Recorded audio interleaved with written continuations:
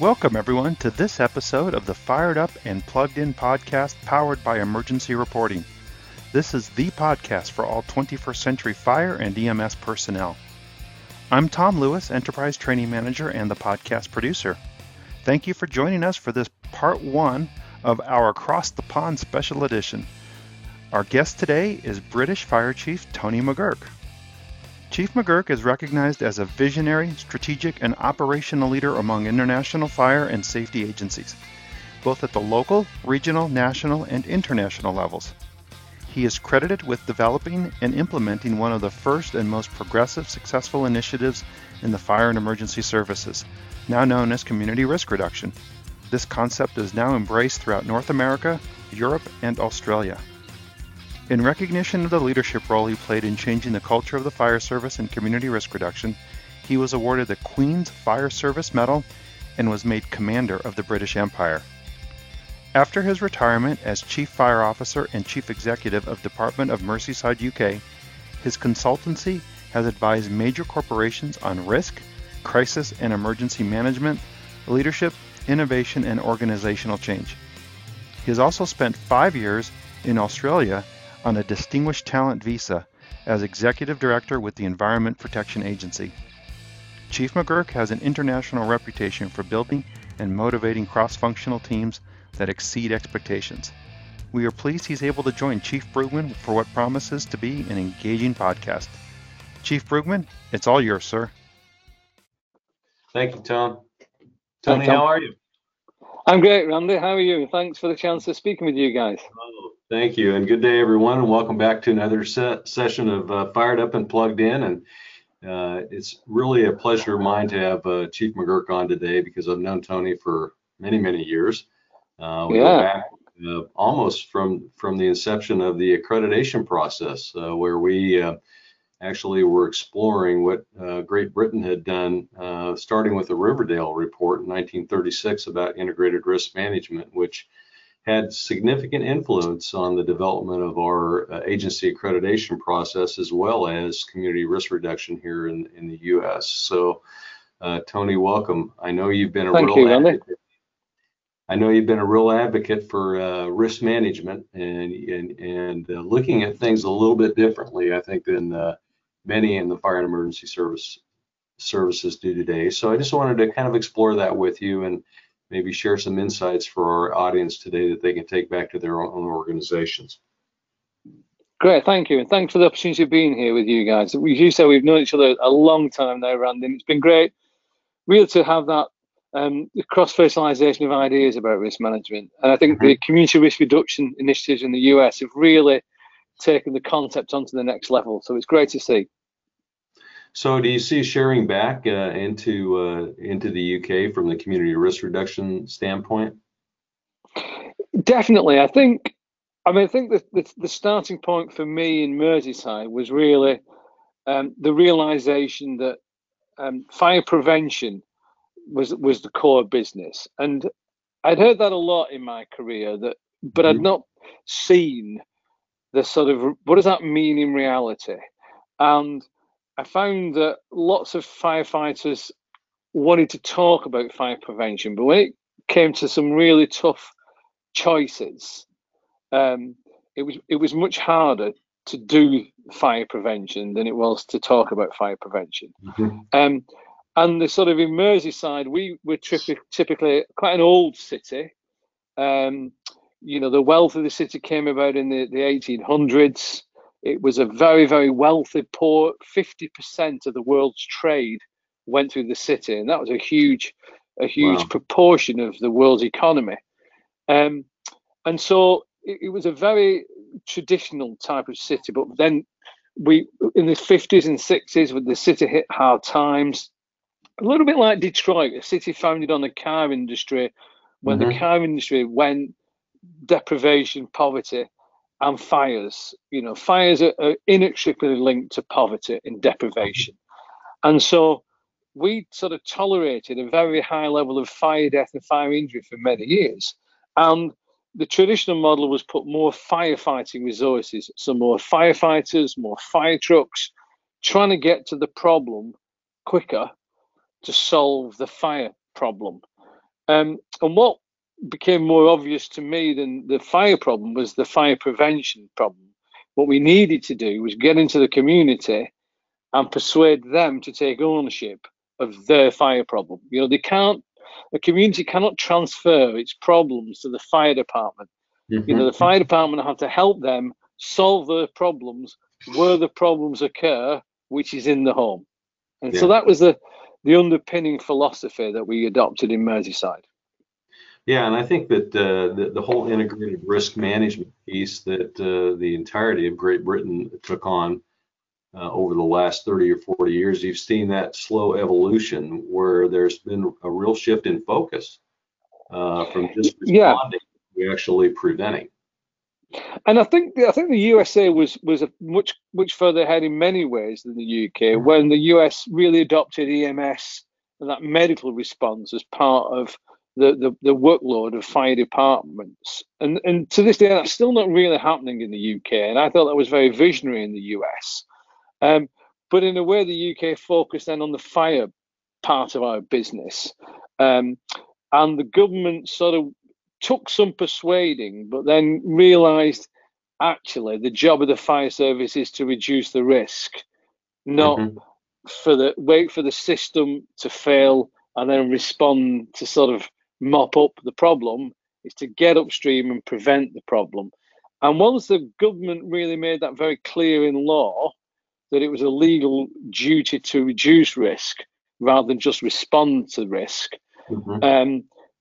we had to become smarter, we had to become more scientific, and we had to really think about the business model and the business we were in as an agency. And that was that's a tough thing to do. And I think one of the advantages the UK had over the US is the legal framework within which we operate is a national framework. And so the law was very clear that is the job of the fire service.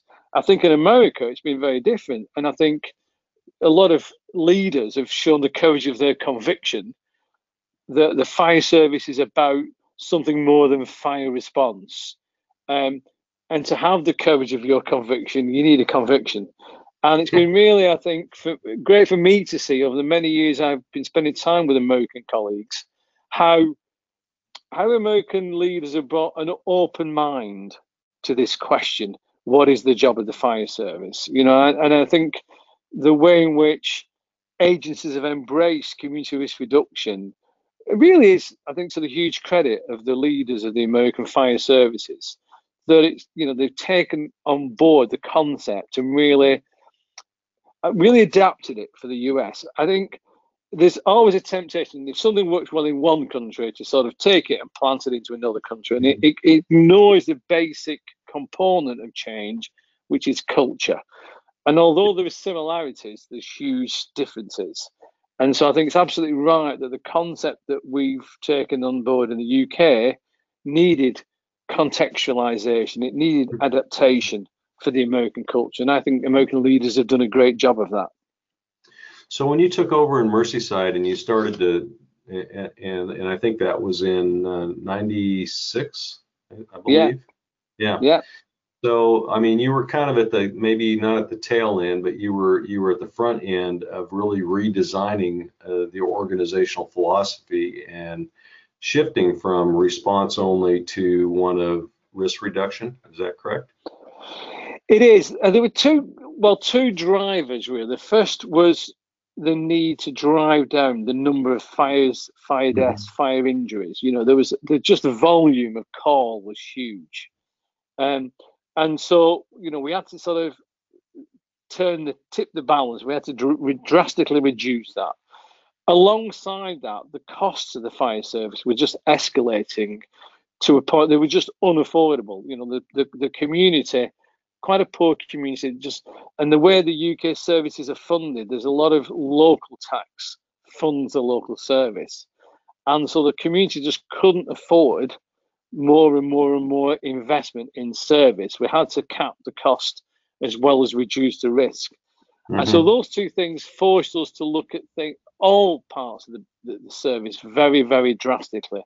Not only do we have to do things better and smarter, they had to be leaner and cheaper. You know, that's a really tough message Oh, it is.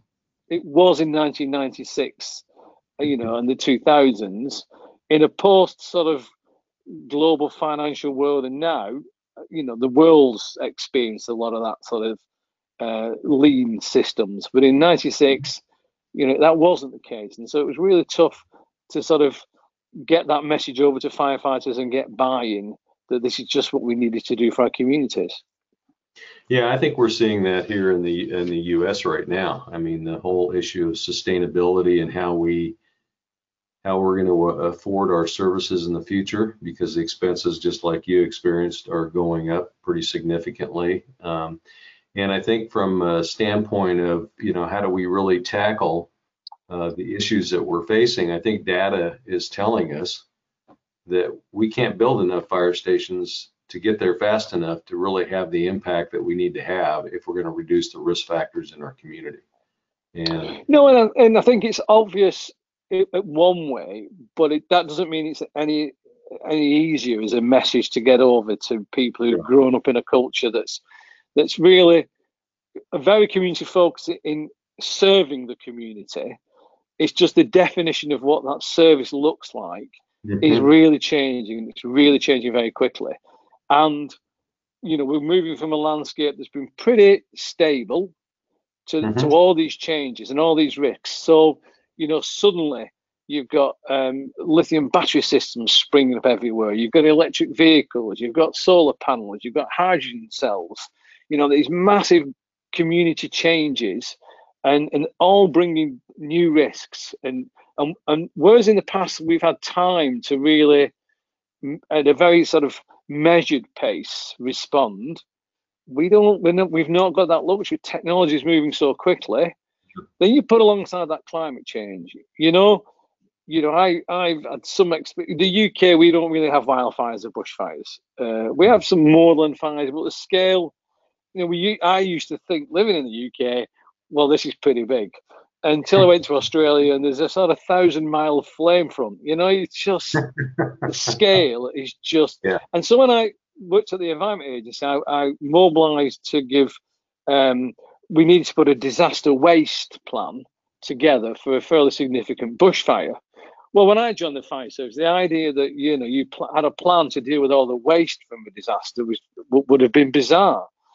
So when I flew from Sydney to where the fire was, in English terms, it would be like me flying from Liverpool to Moscow. That would be a long flight, and that was just in one state.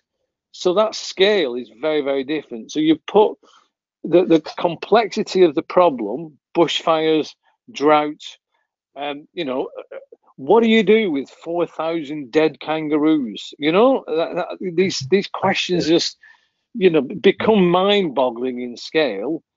Right down to how do we prevent the family that lost their home in a bushfire from never losing their home again, So the fire service has got to work on this really granular scale from the micro level to the macro level. And that's really, really challenging when all these issues are just, the pace seems to be accelerating.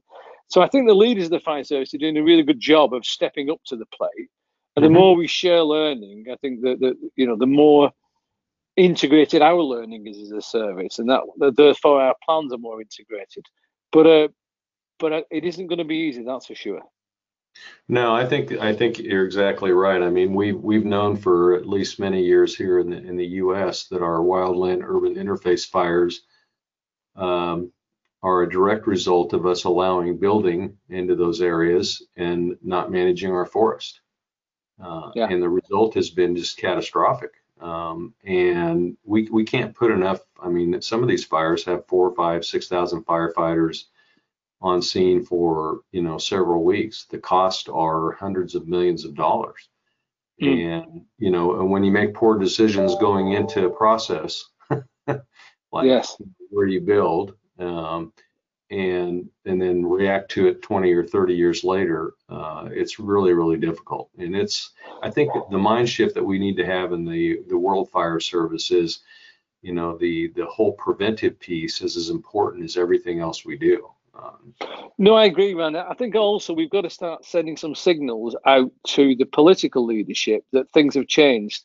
And I don't think they need to be huge. So I think we need to move to smaller, leaner vehicles. So one of the things I brought in was a very rapid response type philosophy, from guys in a park with backpacks on that could, the pop festival or a concert or an outdoor event.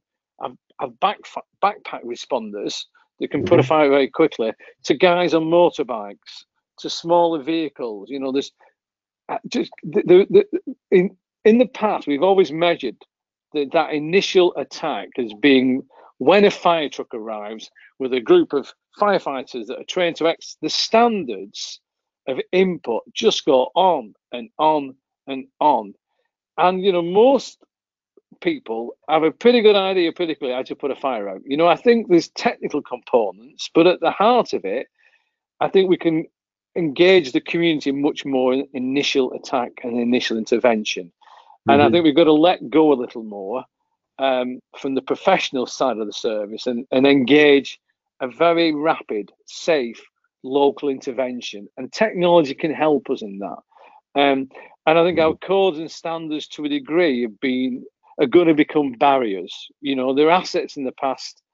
I think we've got to be careful they don't become tomorrow's barriers to that pace of change. You look at the speed in which we've got a vaccine. If that was a huge fire, you look at the scale of bushfires. I wonder if the attitude to bushfires was the same as the attitude to COVID-19, whether we'd be having those 6,000 firefighters. I think, and our job as leaders is to start to change the attitude at all levels. And I think there is an attitudinal change to the way technology of climate, the way technology of energy production is changing very, very quickly. And I think we've got to step up and have views about what that means for our firefighters. Oh, I agree. I think you hit on a really important point. It's the attitude, it's the cultural attitude of a country, of a city, of a county, and their level of acceptance. And often we will accept, significant losses. But like you pointed out, with COVID, everybody was scared to death worldwide. So we all, focused our effort. Well, and I think the fire service is such an amazing brand. I know that I think on previous podcasts you've had another good friend of ours, Ben May, who's so passionate about marketing the fire service, and he talks about the value of the brand, and he is right.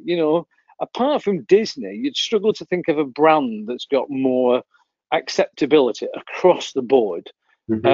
Got more of a sense of security. And so what we tried to do in Merseyside was use that brand in whatever way we could. So we didn't draw boundaries about, our job is to prevent fires. Our view is our job is to make the community safer and healthier, because the healthier a person is, the less likely they are to die in a fire. If someone can't run away, then they're not going to escape the fire. So the more we invest energy of our downtime in getting communities healthier and fitter, the more likely they are to survive, or not have a fire in the first place, but if they did, survive the fire. So, for example, all of our fire station gyms were open to the public. So our firefighters were champions of wellness. We would use our fire station cooks to sort of bring kids onto the fire station, learn how to cook meals and cook safely. We'd have fire pits in the fire station. So, where you get, areas of deprivation, instead of the gangs lighting cars to attract fire guys to come and put them out, we'd go out there and light a fire and say, look, come round and talk to us. Sit around the fire and talk to us, kids. Don't attack us. And I think that there was I can't think of an idea that we said no to. Firefighters are so innovative. Once you unlock that willingness to adopt and adapt the idea, most firefighters' ideas don't cost a lot of money to implement. They're pretty pragmatic people. And so I've got an idea, the answer is yes. Well, you don't know what it is yet. Well, whatever it is, provided it's going to cost us $1 million, let's just do it. Yeah. All right. Well, what do I need to do? Just do it. What are the permissions you need, and just do it. For example, we had quite a lot of stations where childcare is not a huge problem for a lot of people in many ways, because lots of people want to look after really cute and lovable kids. Elderly relative care that might be incontinent or have dementia or lots of other problems and challenges, it's less appealing to many people. I feel it's much harder. If I were firefighters, it was much harder to get care for elderly relatives than their kids. And so trying to help firefighters blend their lives and their working lives to those care needs was quite a challenge in the shift system. So we created the idea of self-rostering stations and said, look, there's 10 guys on the station. As long as there's 4 guys on the truck, I don't really care how you do it. So why don't you work it between yourselves? Just make sure there's 4 guys on the truck.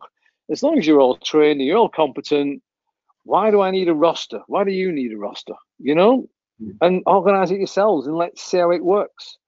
And you know what? It works. You know, there's some really smart guys out there. Let's trust them. And so those ideas took time in the fire culture to adopt, because we're quite regimented and we quite like that hierarchy. But I don't think that's the world we're into now. And the younger generation of firefighters like that freedom and flexibility we found. It might be different in the US, but that's the world. And I think with COVID, working from home, and I think people's expectations on the work-life balance will change in the future. So I think there's going to be more of that. Yeah, I think that's pretty significant. Did you put any parameters around, the number of hours they could work, or was there a framework that they had to operate within when they set up their own shift? Or? Yeah, well, by law, on average in the European Union, you're not allowed to work more than 48 hours a week or over a sort of 60-week period. So we sort of monitored that. And if somebody was working a little too much, we just got the station together and said, well, either they're not looking after themselves or everyone's taking advantage that they're really keen to be at work. You know, either way, you know, let's just have a look at it, guys. But we were really careful not to come down too heavy on that, because you're defeating the object of people looking after themselves. And I always found, for people to be trustworthy, you've got to give them trust. You know, it's another example, Randy. Give them all a credit card. You know, when I said to the finance guy, I want all the firefighters to have a credit card. Well, you know, this poor guy went bald in a second. What are they going to do with it? Well, hopefully spend some money. That's the point of a credit card, isn't it? Well, what audit trail will you have in place? Well, what audit trail do you have? What do you have for your credit card? Well, why don't we use that? You know, what more do you need? Because if you put another audit trail, you're implying I don't trust you. Yeah. And yet I trust you with the lives of the community. You know, I'm not going to trust you with a credit card. And I think these messages of trust are really important. On the converse, if somebody breached that trust and stole money or whatever, then they should go to, you know, straight to the police, you know, lock them up. I think behavior is pretty simple. You know, you're either honest or you're not. There's no slightly honest or slight, you know. And honesty, I've never found a dishonest firefighter. I'm sure there's the odd one, but I've never come across one. So what are they going to do with the credit? So I think we've been seduced by systems that are completely unnecessary and over-administrative. Yeah. Yeah, we had similar discussions when I was in Anaheim with, because, you know, we would send people out on these strike teams that they'd go all over the state and they'd be gone for a long time. And to get them credit cards, even just to take with them on the piece of equipment, was quite a discussion with our finance department. And it's bizarre, isn't it? Yeah, and we got through it, but you know, it's. Well, one of the things I did was send the finance team as far as I could in the country. So, can you go and attend this conference? And I found a conference in the middle of nowhere that was really difficult to travel to. And I said, but by the way, you can pay all your own expenses, and I'll sign off the form in about 3 months' time, like you make our firefighters wait, you know, and see how you like it. Because it's amazing how quickly the finance team managed to get their expenses. And that idea, you know, we wanted to treat everybody the same. And that's, you know, we had one uniform for the whole fire department. And that was quite a challenge for some of our operational firefighters, you know. and we had a corporate uniform, and anybody wore it. So firefighter, well, that's our uniform. Why is it? What do you mean by your uniform? Is it you want to, diversity is about embracing everybody and their differences. Mm-hmm. And I think uniform is quite an interesting conversation to have in a traditional hierarchy. But I think these are conversations we've got to have, Randy. Otherwise, I don't think we're really going to embrace diversity when the clothes we wear sort of distinguish our role and our function and who we are. I think that's going to be quite a challenge. Yeah, especially as we divest our roles and incorporate, the whole community risk reduction, integrated risk management piece. We're going to have multiple players as part of that team, and we don't want them to look different. No, and I think, climate change. So one of the ideas I tried to get going in Australia was the idea of a climate corps, volunteers who would help on climate events, who may not be interested in being in the firefighting side of the service or fire prevention, but are really interested in the climate change agenda. And can we capture that pool of people? Mm-hmm. And, a lot of people want to volunteer, and the fire service is such a great banner to come together under.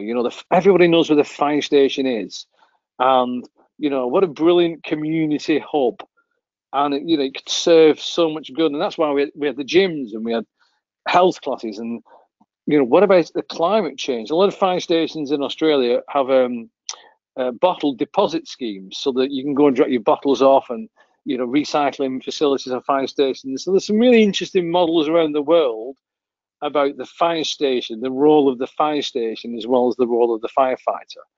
And I think the more imaginative we are about what community risk reduction means, I think the more the public will embrace and appreciate the fire service. No, yeah, I totally agree.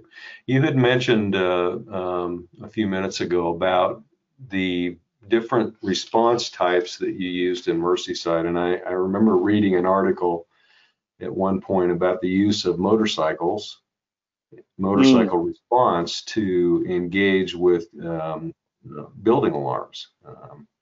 Yeah, so when we did the analysis on our automatic fire alarms, we found that roughly 96% were false alarms.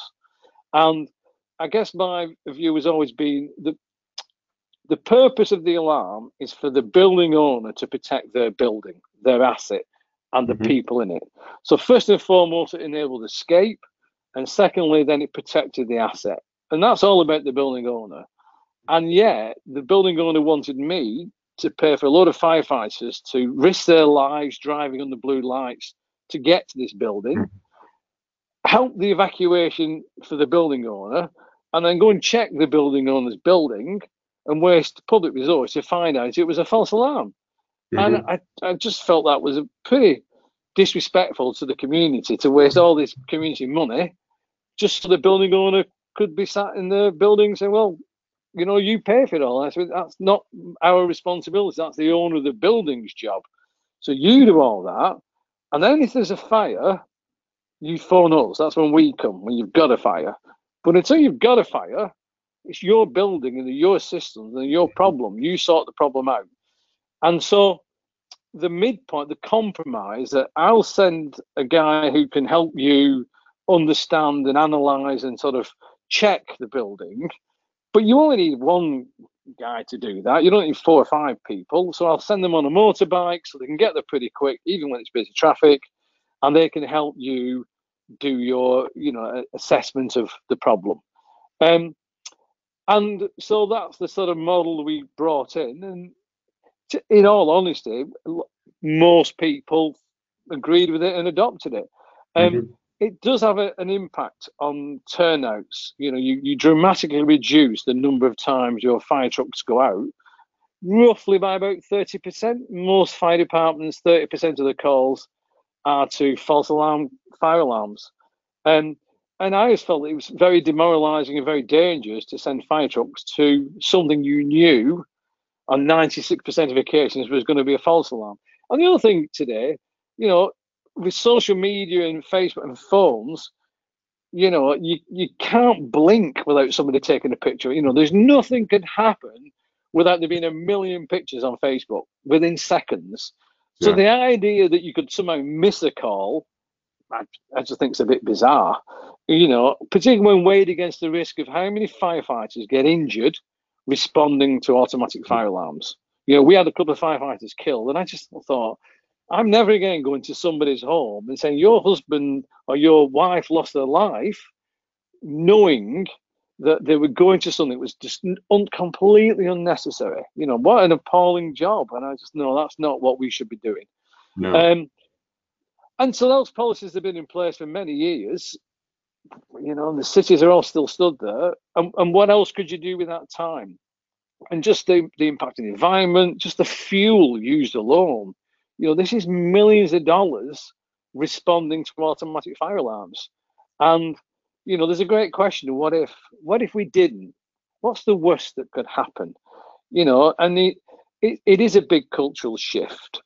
And in that pool of calls that, yes, there might be the odd call you miss, but there is anyway. You miss it for other reasons. I think that's the job of a leader, to make reasonable decisions and balanced judgments, not to always run for the hills and say, well, I'm not. It's what we've always done, so I'm not going to change it because I've got to carry the risk of what if. And I think the job of the leader is to carry that risk and to make those. That's why leaders get paid more. I agree with that. Yeah, with responsibility and accountability, that's what goes hand in hand with being a leader. Yeah, no, that's really true. But but you also you always butt up against that cultural edict that this is the way we've always done it, and it's really, really difficult to change. And even though we know 96-98% of the time when an alarm goes off, it's a malfunction. You're right, but I also think we're staffed with so many nice people. I think the fire service finds it really hard to disagree amicably. Just because I might disagree with some doesn't mean I don't think they're a nice person and we can't be friends. It seems to me friendship and comradeship have room for, you don't have to agree on everything to have friendships and comradeships at work. You can have great working relationships and have different views. At the top of an organization in our hierarchies, someone's going to make the call. And I think providing the person who makes a call is very open and transparent and authentic about why they've come to a decision, I always find firefighters, even if they disagree, went with it. They understood it. And actually found it much cleaner to work in that space, because at least they understand, I made the decision for these reasons. And you may disagree with X, Y, and Z, and you're entitled to, but I've made the call, and this is what we're doing. I think most people would rather that than knowing their heart of hearts, this doesn't feel right. The moment a firefighter loses their life going to a false fire alarm, we've all got to look at ourselves and take a long, hard look and say, is this really the right thing to do for our service and for our community? Or we kill a child, en route to a fire alarm. You think, look at the mayhem caused just by the transport movement. Is it really, is it worth it? And that's our judgment to make. But I don't think we should be walking away from some of those tough judgments. And that was always my view, Randy. And so I felt a motorbike, sending someone to help businesses was a reasonable compromise. And so we tried to approach decision making in a very transparent way, very authentic way. We would consult, but again, consultation, we were very clear what that means in a hierarchy. It means I ask your opinion about something, and then I listen to your opinion. It doesn't mean I will always follow it. I think there was a culture, perhaps before I was a leader, was consultation means you do what, if enough of us just say you do this, you have to do it because you're consulting. And that's not true. I'm consulting to find your view. If a lot of you share a view, for example, there was a very common view, it wasn't the job of a firefighter to go and fit smoke alarms in people's homes. Mhm. That was virtually a unanimous view, apart from me. Luckily, Yeah. luckily, I was the guy who had the job of deciding what Yeah. we did. And so my decision, even though everybody disagreed, was that's what we're going to do. And that's what I mean by having the courage of your conviction. And Mhm. to be fair to our firefighters, even though a lot of them disagreed, they went with the decision because they understood that I was passionate and authentic and said, okay, now we've had our say, we will go with it. And then very quickly, they sort of outperformed me in their convictions. They just did an amazing job. And you can see it all over America with community risk reduction. It's not all chief driven, it's firefighters taking the initiative and firefighters coming with ideas. And I think that's the magic of community risk reduction, that firefighters can really show their initiative and innovation.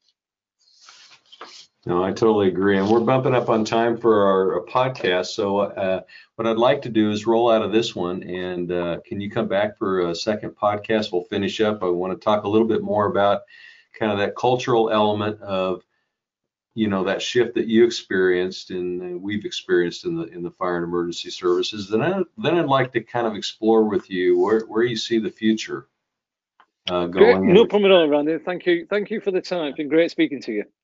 Yes, good speaking with you. We'll be back. We'll be back in part 2. Thank you. Thank you.